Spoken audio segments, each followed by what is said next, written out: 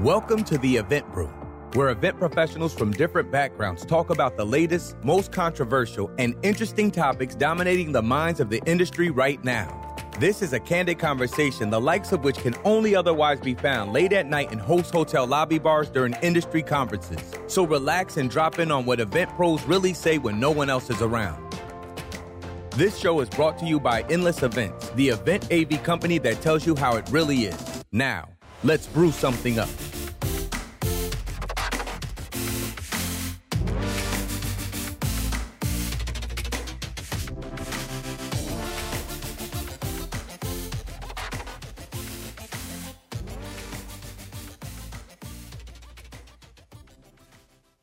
Hi, everybody. This is Event Brew. My name is Nick Borelli from Borelli Strategies, and I am really excited to talk to you today with another member of the Brew crew as we discuss something that is really, really important to align yourself with in the beginning of the year or the end of the year, depending on when you listen to this. And I'm really excited to have with me Mr. Will Curran from Endless Events in the house. Yeah, it's just the two of us today.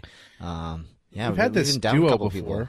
Yeah, let's see if we can. So, yeah, let's see if we can not get to the 4-minute mark before we talk about what we're supposed to, and skip conversations around Star Wars and Watchmen and Mandalorians and Baby Yodas. So many minefields I just threw out, but we're just going to jump over those. Yes, definitely some minefields. Nick, what are you drinking today? You know, it's funny. I want to say eggnog really bad, and I had some earlier today, actually, with my son. But it's not that because I have one last real full day left of my year. So I am having Monsters Rehab Peach Tea and Energy. So technically, there's some tea up in that.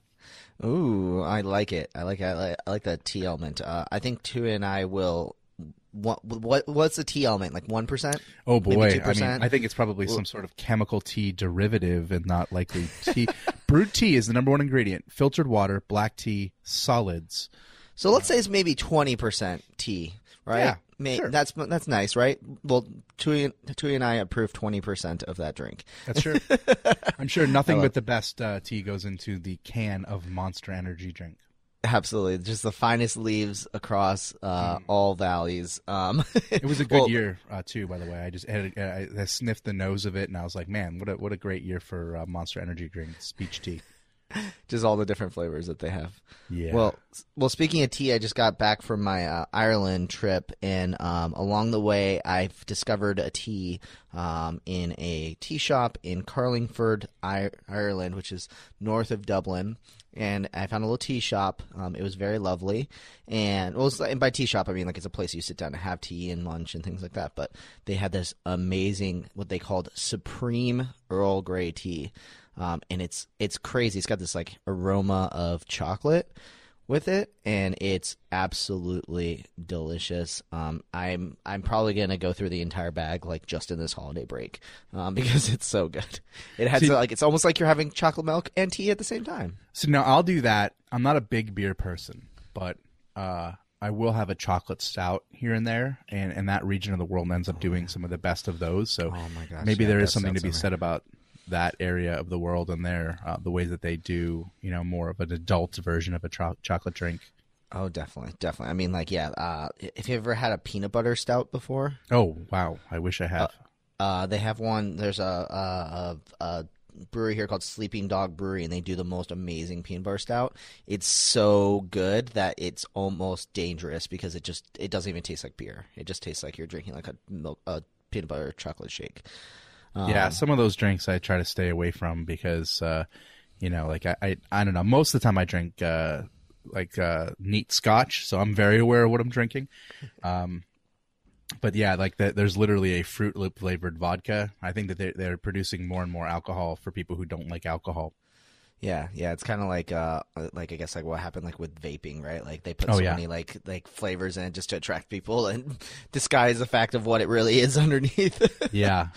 It's all poison at different levels, but life's short to not have anything in excess can be bad. I mean, even listening to too much Event Brew. I mean, like if you listen to like all of our episodes in a year in back to back, I mean, that might be a little poisonous too. Yeah, I mean, you're certainly going to be sleep depraved. There's probably going to be some work that annoyed by how fast Will talks.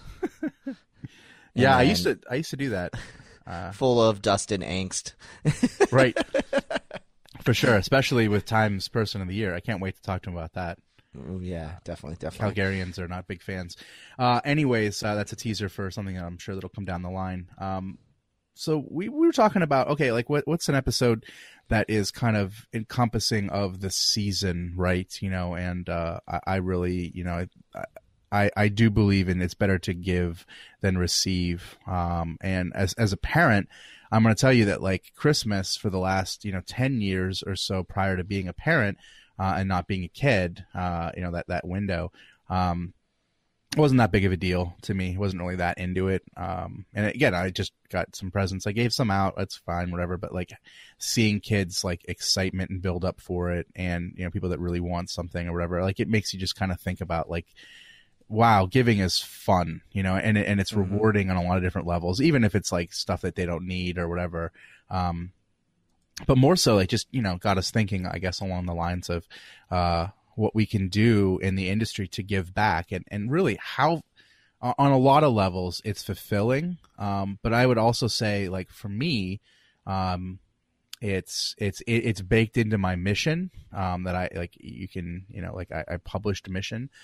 It's also really how I've got to be wherever I'm at right now. I'm not saying that like whatever, but like in the humblest way, I am where I'm at in the industry in my career.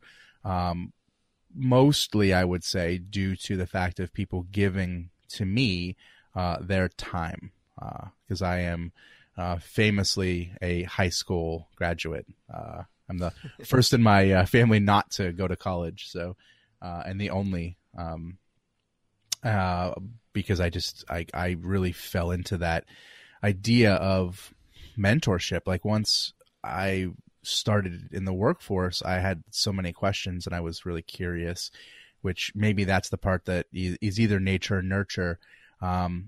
But I found myself in an industry, just through happenstance early in my life that was like, man, even the most in-demand people who are real pros, who are, their time is precious, they really, I think more than any in the industry that I've come across, are willing to give of their time. And there just isn't a lot of pretense around it. And maybe hospitality being so, prevalent in our industry is a reason. I don't know. Have you also been the recipient of that kind of stuff? Yeah, I think you brought up a solid point that I didn't even really think about, but just the fact that a lot of what my, quote unquote success comes from is from people giving me and also from me giving as well. And kind of like goes both ways. Like I'm just trying to think of like all the most like quote unquote selfish, I guess, things that would have happened in my career. And, those didn't really attribute to what everyone would formally call my success now. But yeah, I have definitely noticed that, the more you give and you help in the industry, the more it returns right on back to you. I think, we talk a lot about associations, and I mean, like, we're going to probably talk a lot about associations in this one too, but that's very much true, part of that. And that volunteerism that kind of comes with it, and the giving that you put into it, you get it right back for sure. There's an element of karma in there for sure. Yeah, I mean, I think that the success of an association for an individual member really comes down to how much they're willing to put into it, and that's it. I mean, the association itself, I would say, in some instances, isn't as important to what they do. What matters is that they create a template and a vision for other people to give of their time and other people to take and then have that flip on itself and and take to give others. As long as they have that kind of shell, then the most of the work is done at the level of the member. That's why a lot of people who don't get it, and I've experienced this as someone who's been an association volunteer even at the chapter level, someone will say, and I've had this exact thing, and I can picture the person saying it as I say it. I joined up 3 months ago to your association, and I haven't got any business out of it. And I said, well, boy, that's not much of a really a large amount of time to invest in an association to have expectations, number one. Number two, so what are you doing in the association? And he's like, well, I gave you the dues. And I'm like, well, thank you. But that's not going to do as much as you think it's going to do immediately, certainly. But for yourself, unless you're looking to, again, invest in your industry as a whole, and you find fulfillment in that, or, there are some sales advantages, et cetera, but they're all meager, really, in comparison to the opportunity to work with people directly and to pick people's brains. Sure. For sure. I think the big part of it's the when you volunteer and you get on a board and you help people out and you're actively, you're literally not getting paid to be in these associations. No one is. It's the opposite. You're all together. You're putting money in. Yeah. Exactly. Yeah, the bonds that are built around those opportunities, and honestly, like the equivalent I've done in a short period of time in order to produce those kinds of bonds. The only thing I could think of is like a hackathon, like an external, not an internal one, where you're like, all right, let's bring people together as a kind of like a networking exercise in order to accomplish a goal, but we're going to work together towards it. And in that time, we're going to learn a lot about each other, but not in an environment that it feels selfish. We're going to help other people. I've done hackathons where the result is social good, like helping out. Like there was one that was a hackathon where a number of sales and marketing professionals and entrepreneurs came together and produce teams to help nonprofits. So like the nonprofit said, these are our problems. And then all of you have these skill sets, work together. Well, the upshot is obviously we did social good, which is a good feeling, to use your skills for that reason. But also like we learned a lot about each other in a way that was disarming because we were, thrown into this scenario. Yeah, I definitely agree for sure. Talk about, we're not even talking about necessarily just the purely, selfless fact of getting back, but definitely the benefit you get from the associations, is that immediate connection that you get. And you bring up such a good point. It accelerates bonding so fast in the relationships that you make. And just look at it from a selfish standpoint. You join a board and you volunteer, and let's say there's a big potential customer on your board. You are going to build such a great relationship with them. And if you're able to take your expertise and show your expertise during that, to help the association grow, you're going to see that in tenfold back for sure. All that FaceTime too. You work with people that like and trust, and sales environments, like a trade show booth or, they're better than, let's say, an email or better than a cold phone call, but they don't really give you that environment designed specifically to know, like, and trust someone, like volunteering does, like working on something bigger than you does. So again, I'm trying to convert the people who aren't already converted right now, not speaking to the choir, because the choir gets it. To those who haven't already converted, we're talking a little bit about the pragmatic benefits, but it's bigger than that. I'm curious to know too. Our audience out there, respond and let us know. How many of you are part of associations? How many of you are not? I bet a majority of our probably our audience is probably already in an association or touching or aware of them and understand the benefits of them, or maybe was part of them at some point. So probably we're preaching to the choir probably on that end as you bring up. It's possible. I am. Point. Yeah, I am not a volunteer with an association currently. I had a 12-year streak of doing that. And I currently, and I'm sure we'll talk about this as well, I sit on the board of a nonprofit foundation, and I'm now able to give more time there than I had been when I was splitting my time. That is to say that I believe in volunteering with associations within the industry as much as I did when I was doing it. I just think there's an ebb and flow into this, and I think that sometimes it's good to step back and gain new insights. So when you come back to the table, you can bring something new versus simply just staying on forever.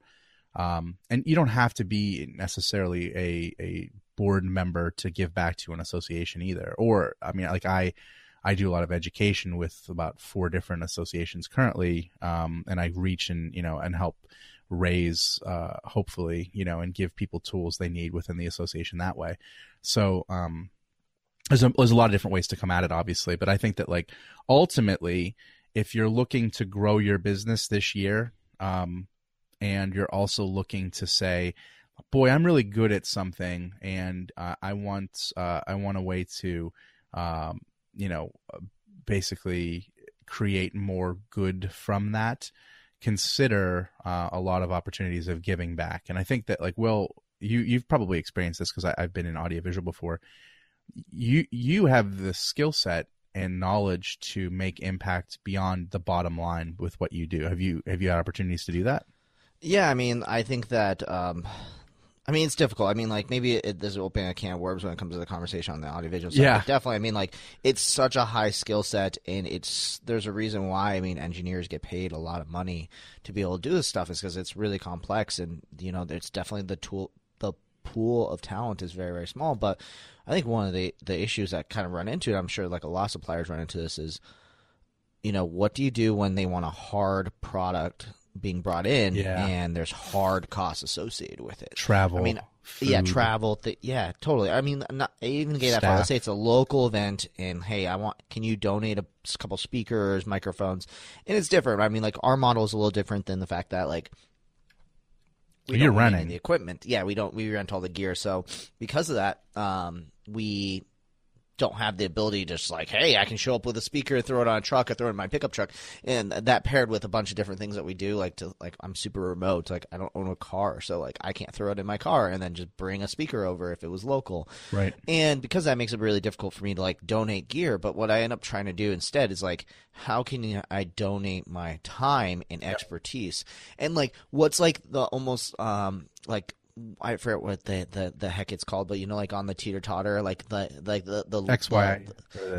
Like the thing that allows you to kind of, like, take gosh, I'm just totally missing out on the science word today. It's okay. Definitely feeling like it's the end of the week for sure. But like, what's the fulcrum point? Yeah. So I can do. It's very little effort for me, but it does its maximum yield for someone else. Yeah. And I think I always try to think about it in that way, because I can run a soundboard. Yeah, I can, show you how it gets all set up. Yeah, I can manage an AV, like, all these things like that. But, like, what takes... You could make a bigger impact, right? I mean, for sure. Like, how can you make a big splash with, a little small pebble in some sort of way?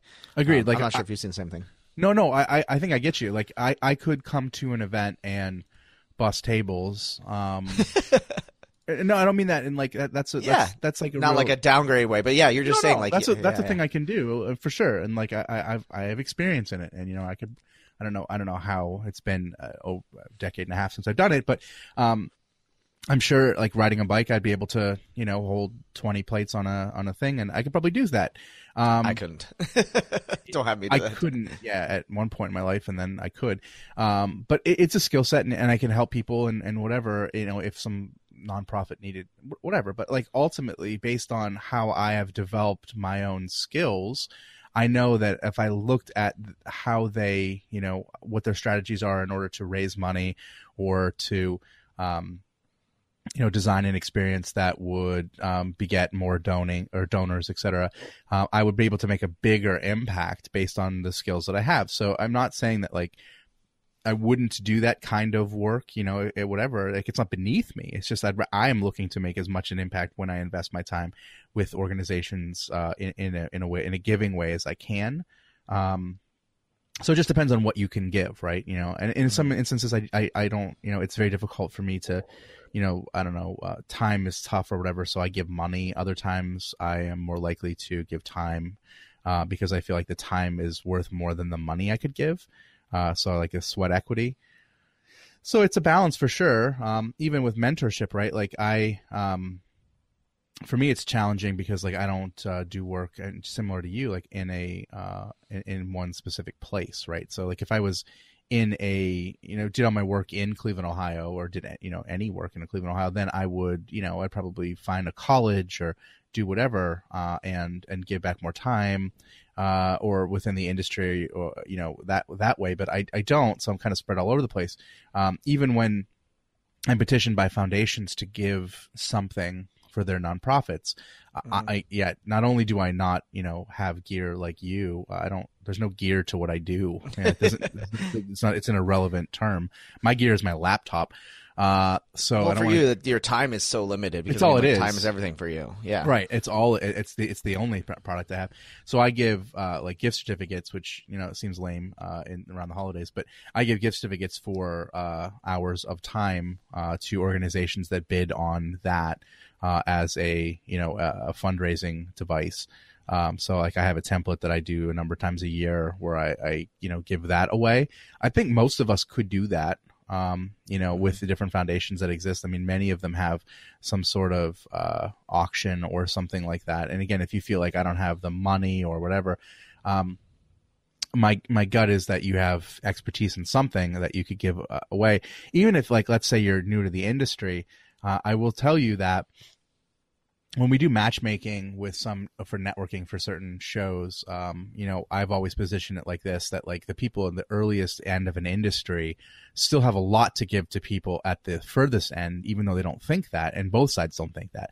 What they actually can give is insights into being early into an industry or being in their 20s.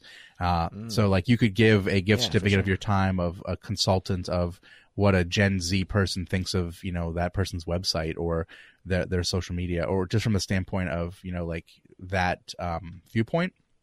Everyone's an expert in their own experience and how they view the world. So, for sure. I think you bring up such a solid point. I mean, like me getting involved, I think in ILEA early on when, like no one really, knew who I was. I thought to myself, what's the value that I can really give? But then I realized like these, like a lot of groups, a lot of people I think downplay their expertise in different areas, and they just don't realize like you can make a really big impact. That if like I was running a chapter and I had you as a potential person, I would be like, at first I'd be like, oh, well, maybe we need somebody for AV or that kind of thing. And then if I would get to know you, I'd be like, oh my gosh, can you do all of our systems? Yeah. Like, can you do all of our automation? Can you figure out like a content marketing strategy? Like it's not even about what you do. It's about your business acumen, that you happen to be like one of the best, in the complete industry, and how you do that stuff. Like it would be such a win for an organization to be able to pick your brain and utilize your skills in that way, and create some kind of legacy that way. So it's not even necessarily what you do. It's sometimes it's how you do it. Yeah, for sure. I can't agree more. I want to kind of come back to the mentorship portion that you were kind of talking about too, because I think like obviously like donating your time for associations is obviously a great way to do your mentorship stuff. But a lot of times people don't realize too, like the small impact of one-on-one mentorship, like you were kind of talking about. Like, kind of, you were mentioning at the colleges, like if you were able to get involved in the colleges, that'd be huge for you. Like I definitely have done the same thing. I came out of the Arizona State University Special Events Management program, and I go back and speak in all their classes. And we'll talk a little bit about speaking and presenting a little bit later, but I mean, I do it for absolutely no money. Same. I would say yes 100%, and it's like no question. They get done like, oh yeah, we really hope you'll do this again next year. They email me and I'm like, yes, like I love this. And it's really cool because I would have loved to have myself present in my classes. I would have I don't know what I would have done. My company would have done even more successful than I did. But it's interesting that the people who end up speaking, a lot of times I end up reaching out to them and being like, hey, how can I work with you? And I end up getting clients that way. Some of my biggest clients came that way. But the thing I've always told whenever time I present to these students is I say, like, pull the student card. Like, let's go get lunch. I'm probably going to pay for lunch because I know that you don't, you're a college student. And pick my brain. Ask me anything. And, I mean, what's great about it is, again, talk about this karma element of things just coming back around.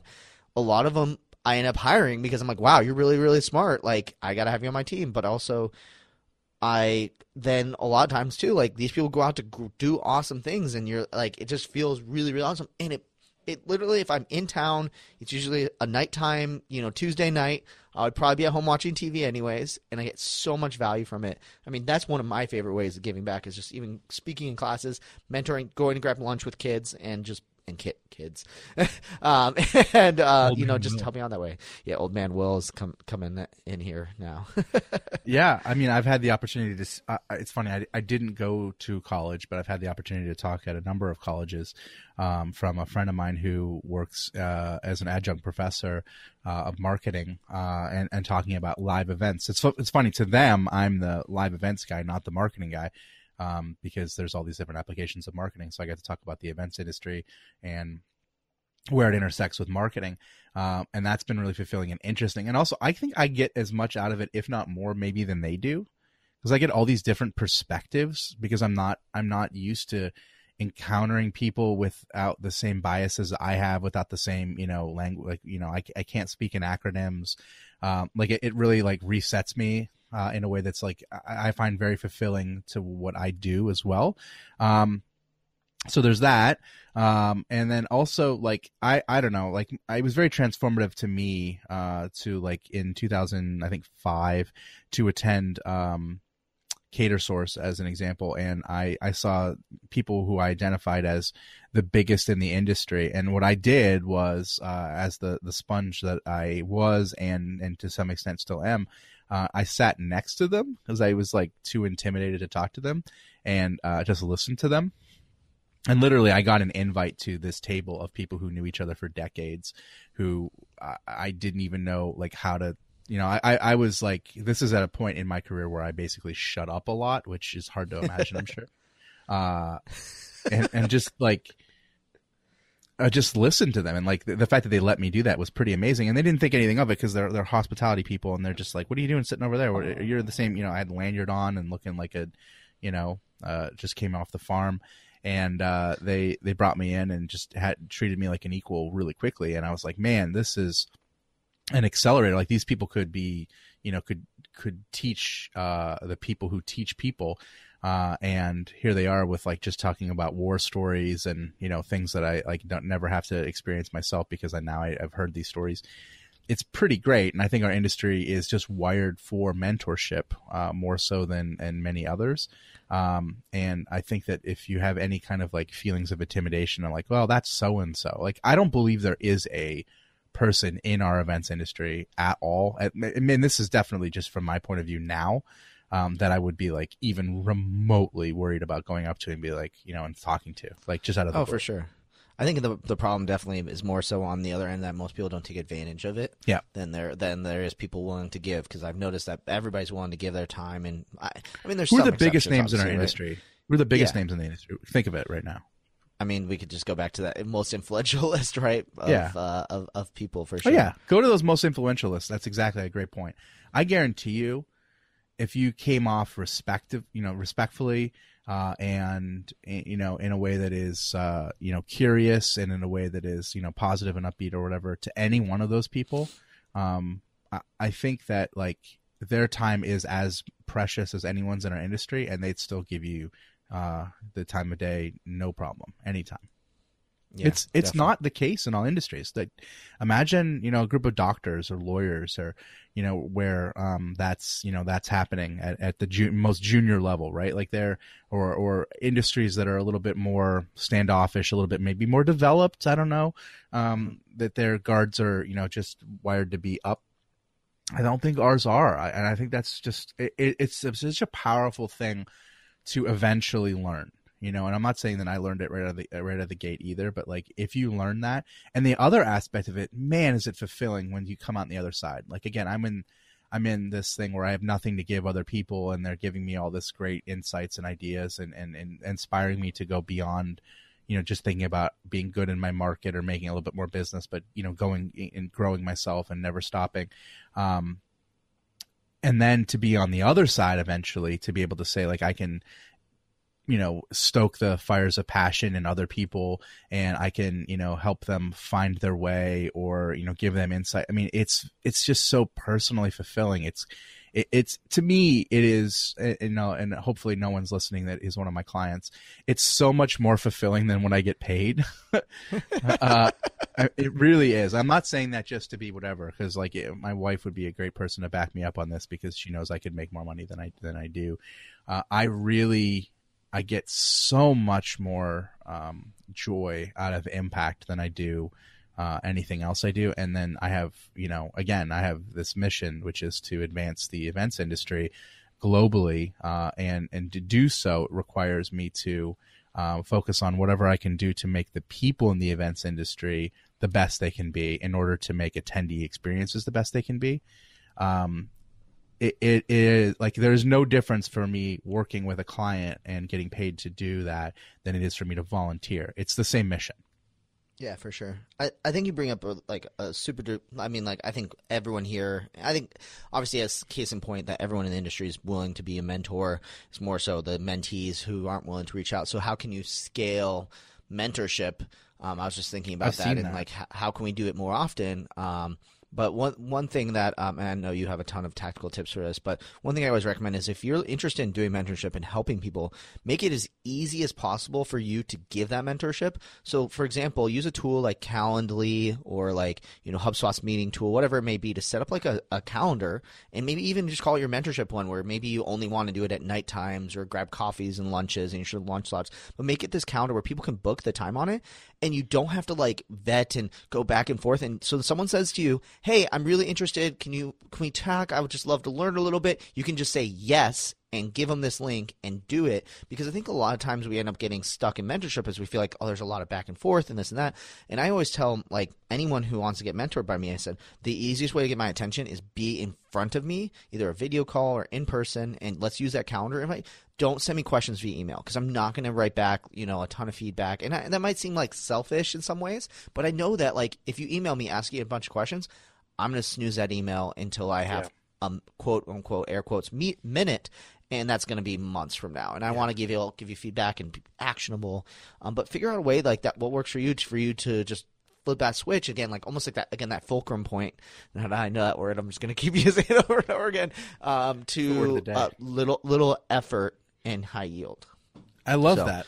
I love the making it systematic. I mean, again, we were talking off air about this, about how lawyers, they, every minute that you spend with a lawyer is a billable hour. That said, almost all lawyers engage in pro bono work, but pro bono work isn't done just for anybody, right? So I'm a consultant. If I were to say, here's my schedule, mentorship, someone would be like, all right, so I've been in the industry for 20 years and I need to be able to figure out how I can get 5% increase in sales this year. I'm like, that's not really mentorship, so I would need some sort of qualifier in order to do that. And similar to how lawyers have pro bono work, I could imagine, and I've done this before when it comes to catering, because if anyone is hit up, by the way, for freebies and giving, it's caterers, because everyone needs food. So I did this for a catering company I worked at, where it was a survey that they had to fill out. So you want something for free? Okay, great. We do X amount per year, towards that. And we have a point system for it. So fill this information out, and we'll get back to you, letting you know if fit between our giving program for the year. And it asked mission-centric questions to our mission, to see if it was a good match, and a priority, right? So I could easily see the equivalent done for mentorship being done of okay, are you a student? Are you not a student? Are you this? And then it would just weigh that on a score, and it would say this is an ideal person for you to talk to, versus again someone who's looking for sales advice. It just ends up being consulting for free. I think anyone could do that. Really, it's a survey monkey.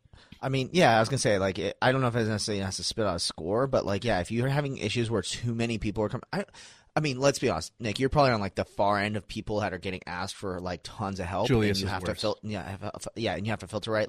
There's probably only a certain amount of people, but probably our listeners probably aren't at that level. If you are, Fair. that's awesome. Build the system like Nick had, like that's great. But yeah, if you're just looking for a very, very simple way to just kind of pre-vet people, so you're making a maximum income, yeah, just set up a Survey Monkey, a Google form, or a Doodle, something like that. Where you just have one spot. Again, if you think that like anyone coming at you at the point in your career is all equal, and like there just is the demand and supply hasn't really, maximized on one side or the other, then yeah, absolutely, just leave one spot per week or per month or whatever for that spot, and first come first serve. But if you're not mentoring anybody right now, right, don't build these systems. Like that's right. Honestly, I'm not, like like don't create all this. That's more work for you to be able to do this, and it creates this like, oh man, I have all these things to do. I have to set up this survey, but like just go and do it again. Like just go speak leave a in a spot in class your calendar and and then automate or. I'm already into systems already, but like tweet out every once in a while. I don't know. I'm trying to make it so it's less complicated. That you have, this time that's open, and then put a link on it, and then people can put themselves on your calendar, and that's great. People will really look forward to that. But the like creating less friction between connecting with people, I think, is what's important until the point where again, like you get this equilibrium. But yeah, I think if you own a business, then that's the other level. What your business gives, right? That's where I think I utilize more of that that kind of gate, so someone isn't giving their audiovisual services out every single day, or and devaluing what we do, right? So there's a difference between someone saying I work for free versus I give back, right? Like those are two different ideas. But I take your point that both are net revenue zero, and that's where it gets complicated. I think that to me, it's just like have a set amount per year of time or money or resources that you believe that you would like to give back, and then figure out some kind of system that allows you to maximize your impact by giving to the people who qualify in the way that you want to qualify. And then you don't have to feel like you have to, have a sob story or feel bad, or you're like, look, I hear what you're saying. I have a finite amount of resources, and I want to give back in the way that it fulfills my mission and is most important. And then just have your qualifiers, and there you go for your business. I think I was trying to apply that to personal, but I think for a business it makes more sense. Yeah, I think one of the things too, like if you're looking for figure out a way to get your business to give back more, I mean, like this is probably one of the biggest issues too. First thing is you have to create a culture of giving as well. Just in the fact that I've seen the opposite, where I've seen the opposite culture of giving, where I've seen companies, I've sat on association boards where everyone looks and says we need X, Y, Z, and then everyone looks at the person who works for the company that obviously does that, and then the person says, I mean, to be honest, like they're not going to go for it. Like the leaders, they know the leader's just going to say no, and you can't create that like absolutely no kind of mentality. And again, like this is something that I struggle with because I know most of the time I can't help by donating audiovisual gear, but I don't say no. I always just wait until someone comes and asks me and says, "Hey, can you donate speakers and lights for XYZ?" And be like, to be honest, like here's my model. Here's why I can't do that, but what else can I do? How else can I help for this? Is maybe, I always like to say, like, I'm like, I can always go back to my team and see who's available and who wants to help. And maybe they can volunteer, but you have to create that like culture of it. Otherwise it becomes just hard no. And then before you know it, it's built in the culture of no, we don't give back. Or you just build resentment, from people coming at you, and you get jaded and whatever, and you kind of like lose the giving feeling, right? Like it just becomes like your guard's up too much. I think if you had like a formalized give back program, I know that sounds like something that is like really corporate, but it doesn't have to be. It could just be a page on your website that says, we're, and also it is marketing too, right? Like to show that you do give back. So like we give X amount of hours per year, for these kind of things based on organizations that qualify, of our aligned mission, et cetera. So if you feel like, this is something that you would do, fill this out, et cetera. And then show some pictures of wins and things you've done just so you can, obviously maybe leverage, the fact that you are a giving, organization. I think that if you're looking for buy-in on the top to be able to, give back more, I think what you need to do is, build it and not just say we should give back more. And that's dropping a problem on someone's lap. you need to build out a system and say, okay, we're calling it, X amount, whatever the company's name, gives back. It's a web page. It's a page on our website. It makes us look good. It creates positive brand equity. It aligns us with organizations that also give back, which, by the way, are always going to be the bigger, better ones. It has a system that gates it, so it's not like we're just opening the flood doors to everyone for every reason.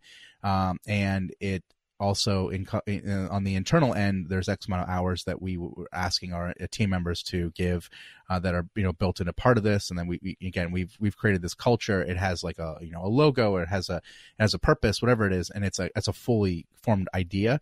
If you are working for an organization, I mean, if you own one, just do it. But if you're working for an organization, if you were to bring to somebody like Will a fully fleshed out idea like that, I'm going to tell you that, and I'm not speaking necessarily for you right now, but I've been in this situation before, the person putting it in front of somebody, the likelihood of someone buying into that and cutting through the red tape is much higher because you thought it through. And also you've shown that it has a business, of value to it.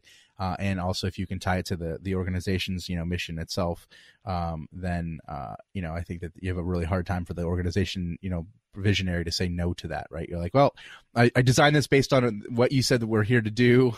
I got buy-in from the team. I have a plan. There's a strategy. There's a way we won't get hurt. What do you think? I mean, anyone in an organization, if you don't have something like that, or if you can refine something like that, boy, that would be, not only are you giving back, but you're creating a legacy of give back that would be potentially outlive you. Oh, I love that. I mean, that's one of the things I started to think about as I get older too, is like, what is my legacy? And man, oh God, that might be just a full episode in itself. Yeah. What that looks like. We should put that in our notes right now. We should talk about legacy.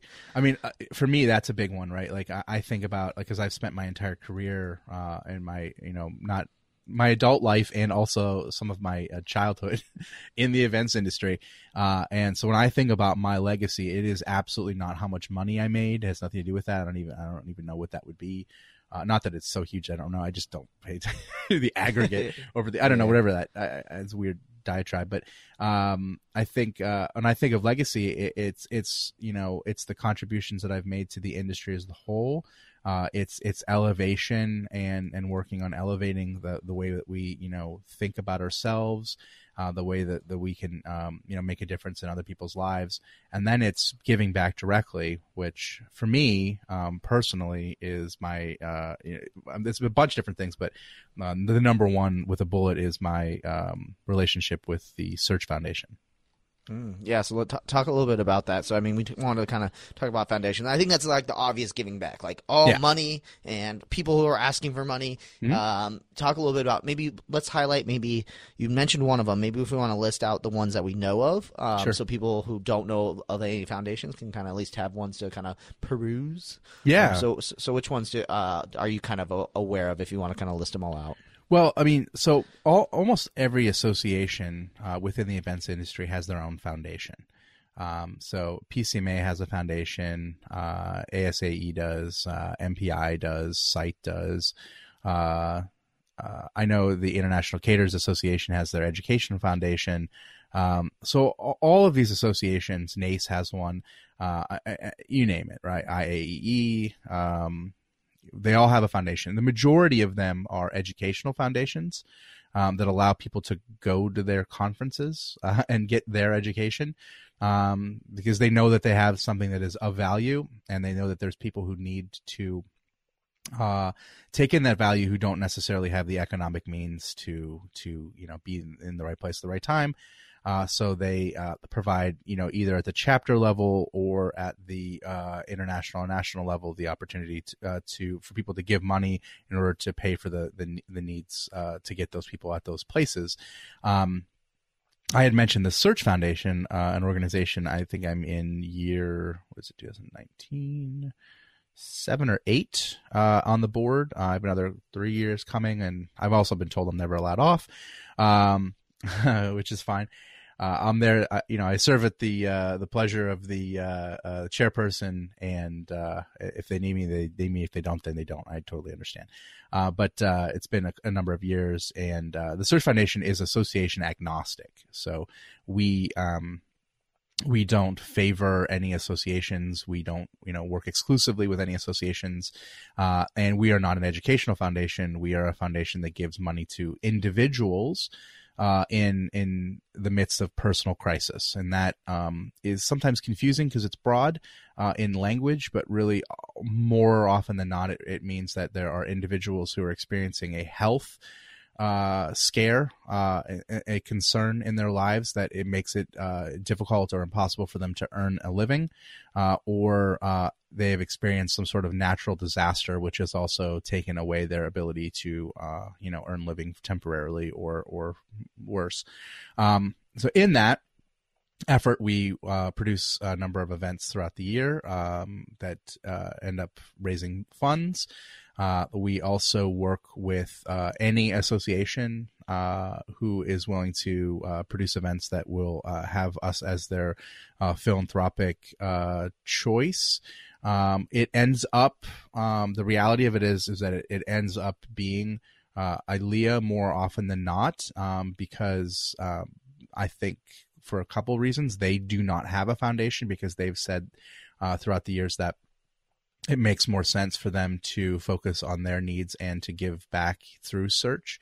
And the other reason is that we are a very diverse in donor base organization, similar to ILEA. So I think our missions overlap. If you are a part-time waiter at a hotel that works on events, as long as you are a member of the events industry, we have no snobbery or anything about that. You are as valid of a member of the events industry as the CEO of an organization that has 100,000 team members. Doesn't matter. You're in the events industry. If you can prove that you are in actual need and you qualify in a way that we actually take away, we make it completely anonymous, so we don't know who we're giving the money to directly. It's a point system, and all the details are redacted by our executive.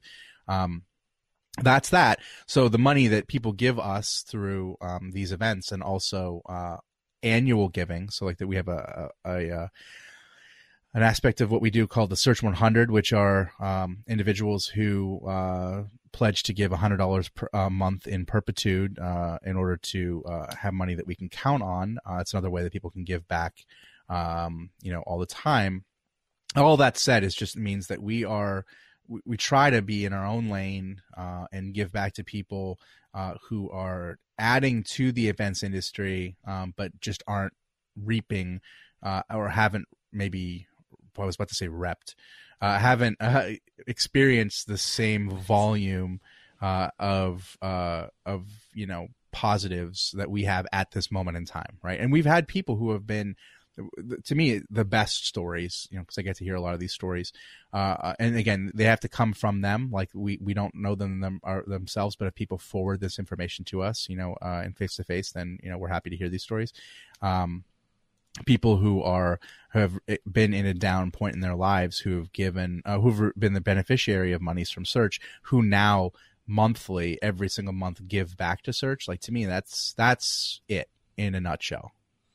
Yeah, totally. And it's funny. So I was talking to kind of a foundation getting set up for my old high school, and they were talking about how they wish they had some sort of way to be able to do a system like that. And immediately I thought of Search as just how it's so easy just to set up that kind of subscription model, and to make it really easy. And it's also not a big lump sum. It's not like $1,000 right at the end of the year when you're expecting to buy gifts for Christmas and everything like that. The little element, one at a time, I think really, really helps. And I keeps you connected. I think that's one of the best things I like from it.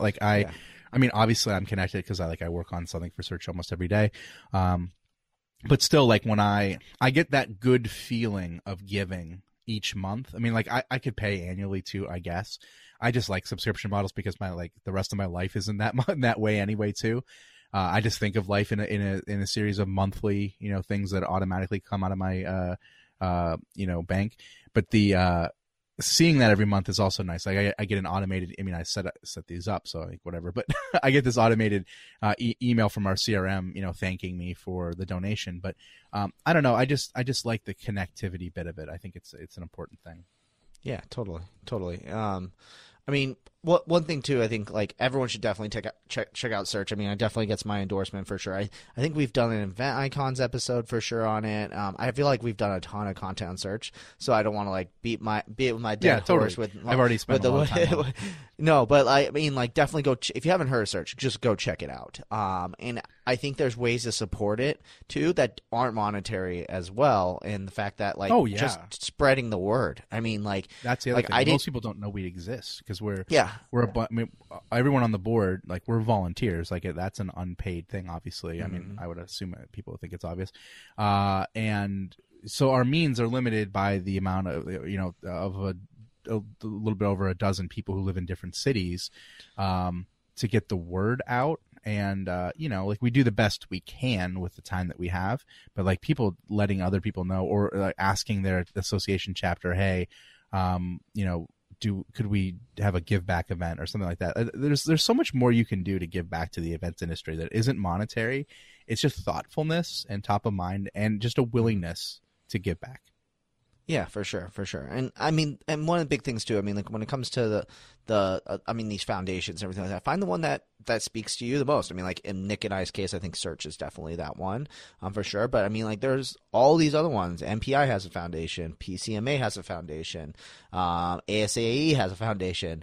Site has a foundation. And I mean, like you even put notes in here too for ones that I hadn't even heard of. Like, I mean, this one's a mouthful for sure. The International Caterers Association Educational Foundation. ICAEF. Yeah. The Destinations I built their International website Foundation as a give back thing, right? So it's there's a million of them, right? And I think honestly, like if you were to figure out like who's the people that you want to give back to the most, for me, here's the line: the people who gave me the most, there's not much I can give them because they've made it, they're smart, there's whatever. I can give back to them by giving back to the people who need me, not by giving directly back to the people that gave me. Yeah. I think that's interesting too. You bring up a good point too, that like if you can't give back and help someone who maybe helped you, ask them who they want to help. Yep. And you channel that then to be able to help in that way. I think like, it's kind of like that age-old question that people always ask. They're like, hey, we're going to make a gift in your honor. And you're like, whoa, really? You're going to do that for me? Like, okay, yeah, like I'll help this foundation out that I really care about. And, so, I think there's ways too that, if you're getting mentored by someone and they're like, they don't need the money or they don't need the time, just say to them like, what can I do for you? And I mean, I know I've asked that question gift too of Nick, and Nick always says, reach out to Search for sure. Yeah. I've had that gift from me of people that have gave to Search in my name, and it's pretty awesome. Like I can definitely remember the people who did that, because it made a mark on my mind, and more so than maybe just a gift of one more thing, right?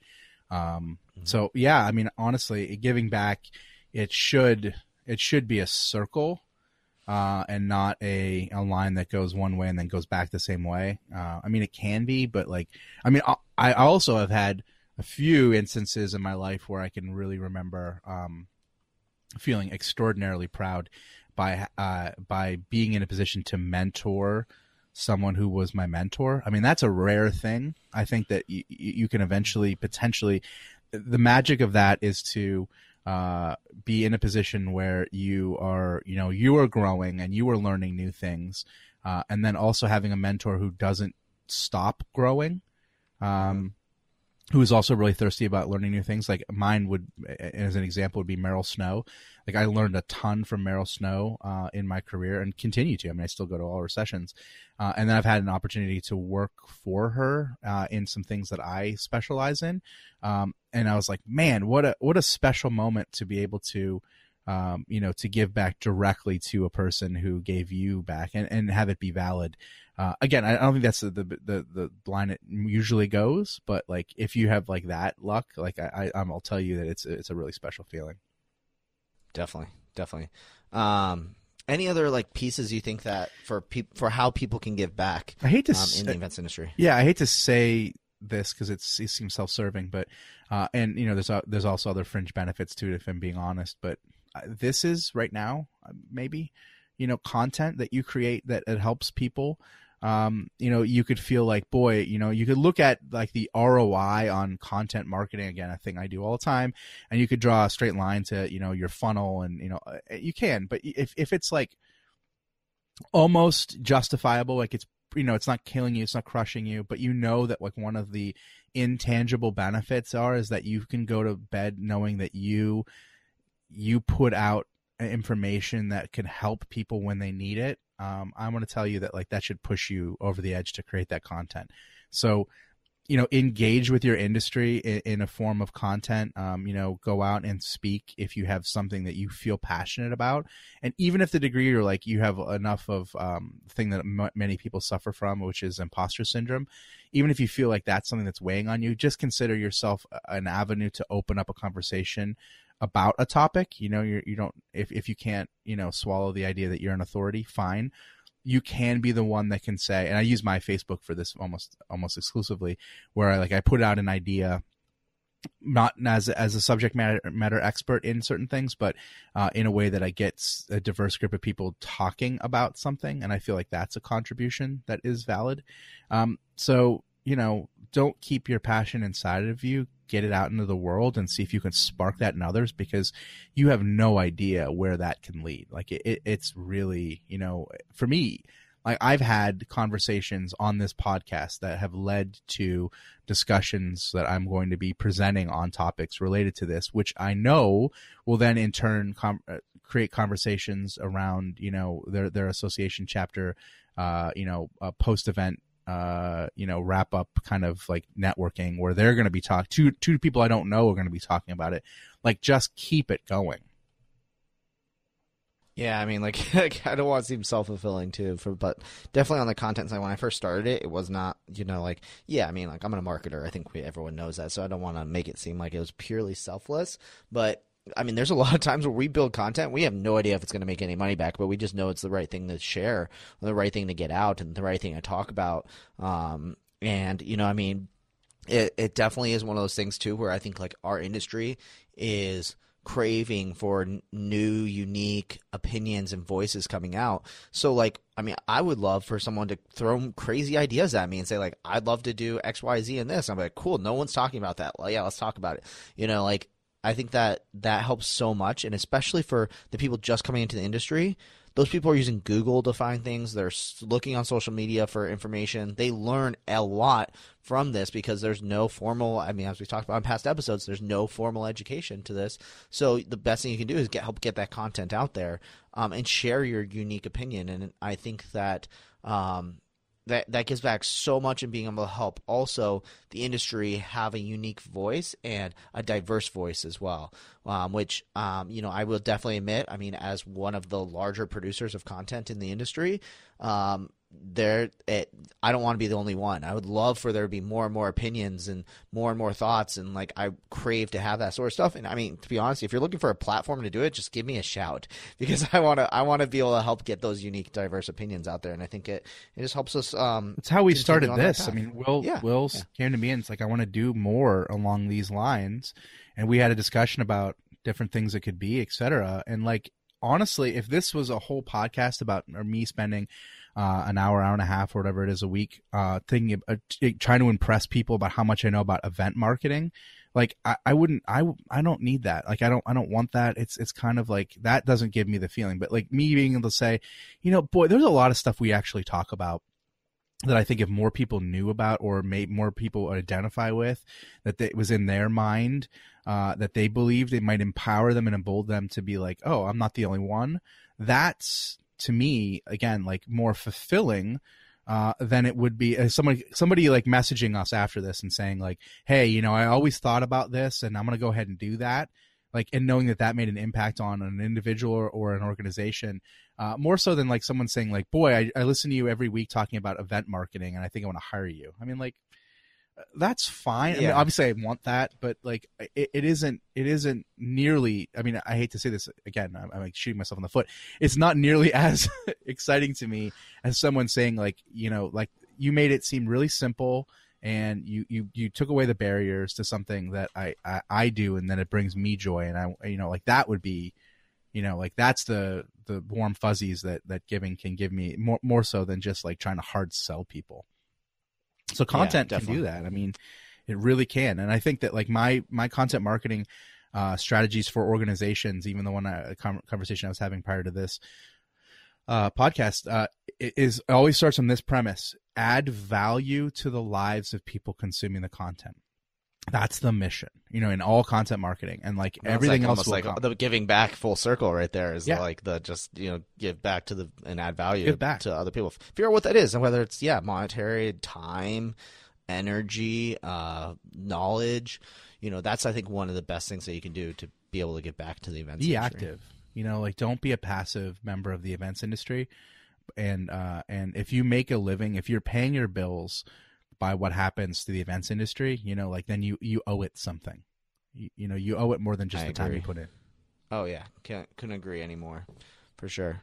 Man, should we wrap this up one with a nice tidy bow? I mean, that felt like just such a good like point to kind of end on. Yeah, no, I agree. I think that we can get into the weeds, on this all day, but I think ultimately, I think that every one of us individually and as organizations needs to sit down and say, not only what will my legacy be, in the big scheme of things, but like, what am I doing this year, 2020? What am I doing to give back and making that not something that I hope I do, or that's something that I wish to do, or I feel like I probably will do, but like saying, I'm going to give back this year and I'm going to do it this way. And then you're going to find yourself feeling really good about it. And you're going to find that that's going to be probably something that you invest more time into because it's going to be more fulfilling than you think.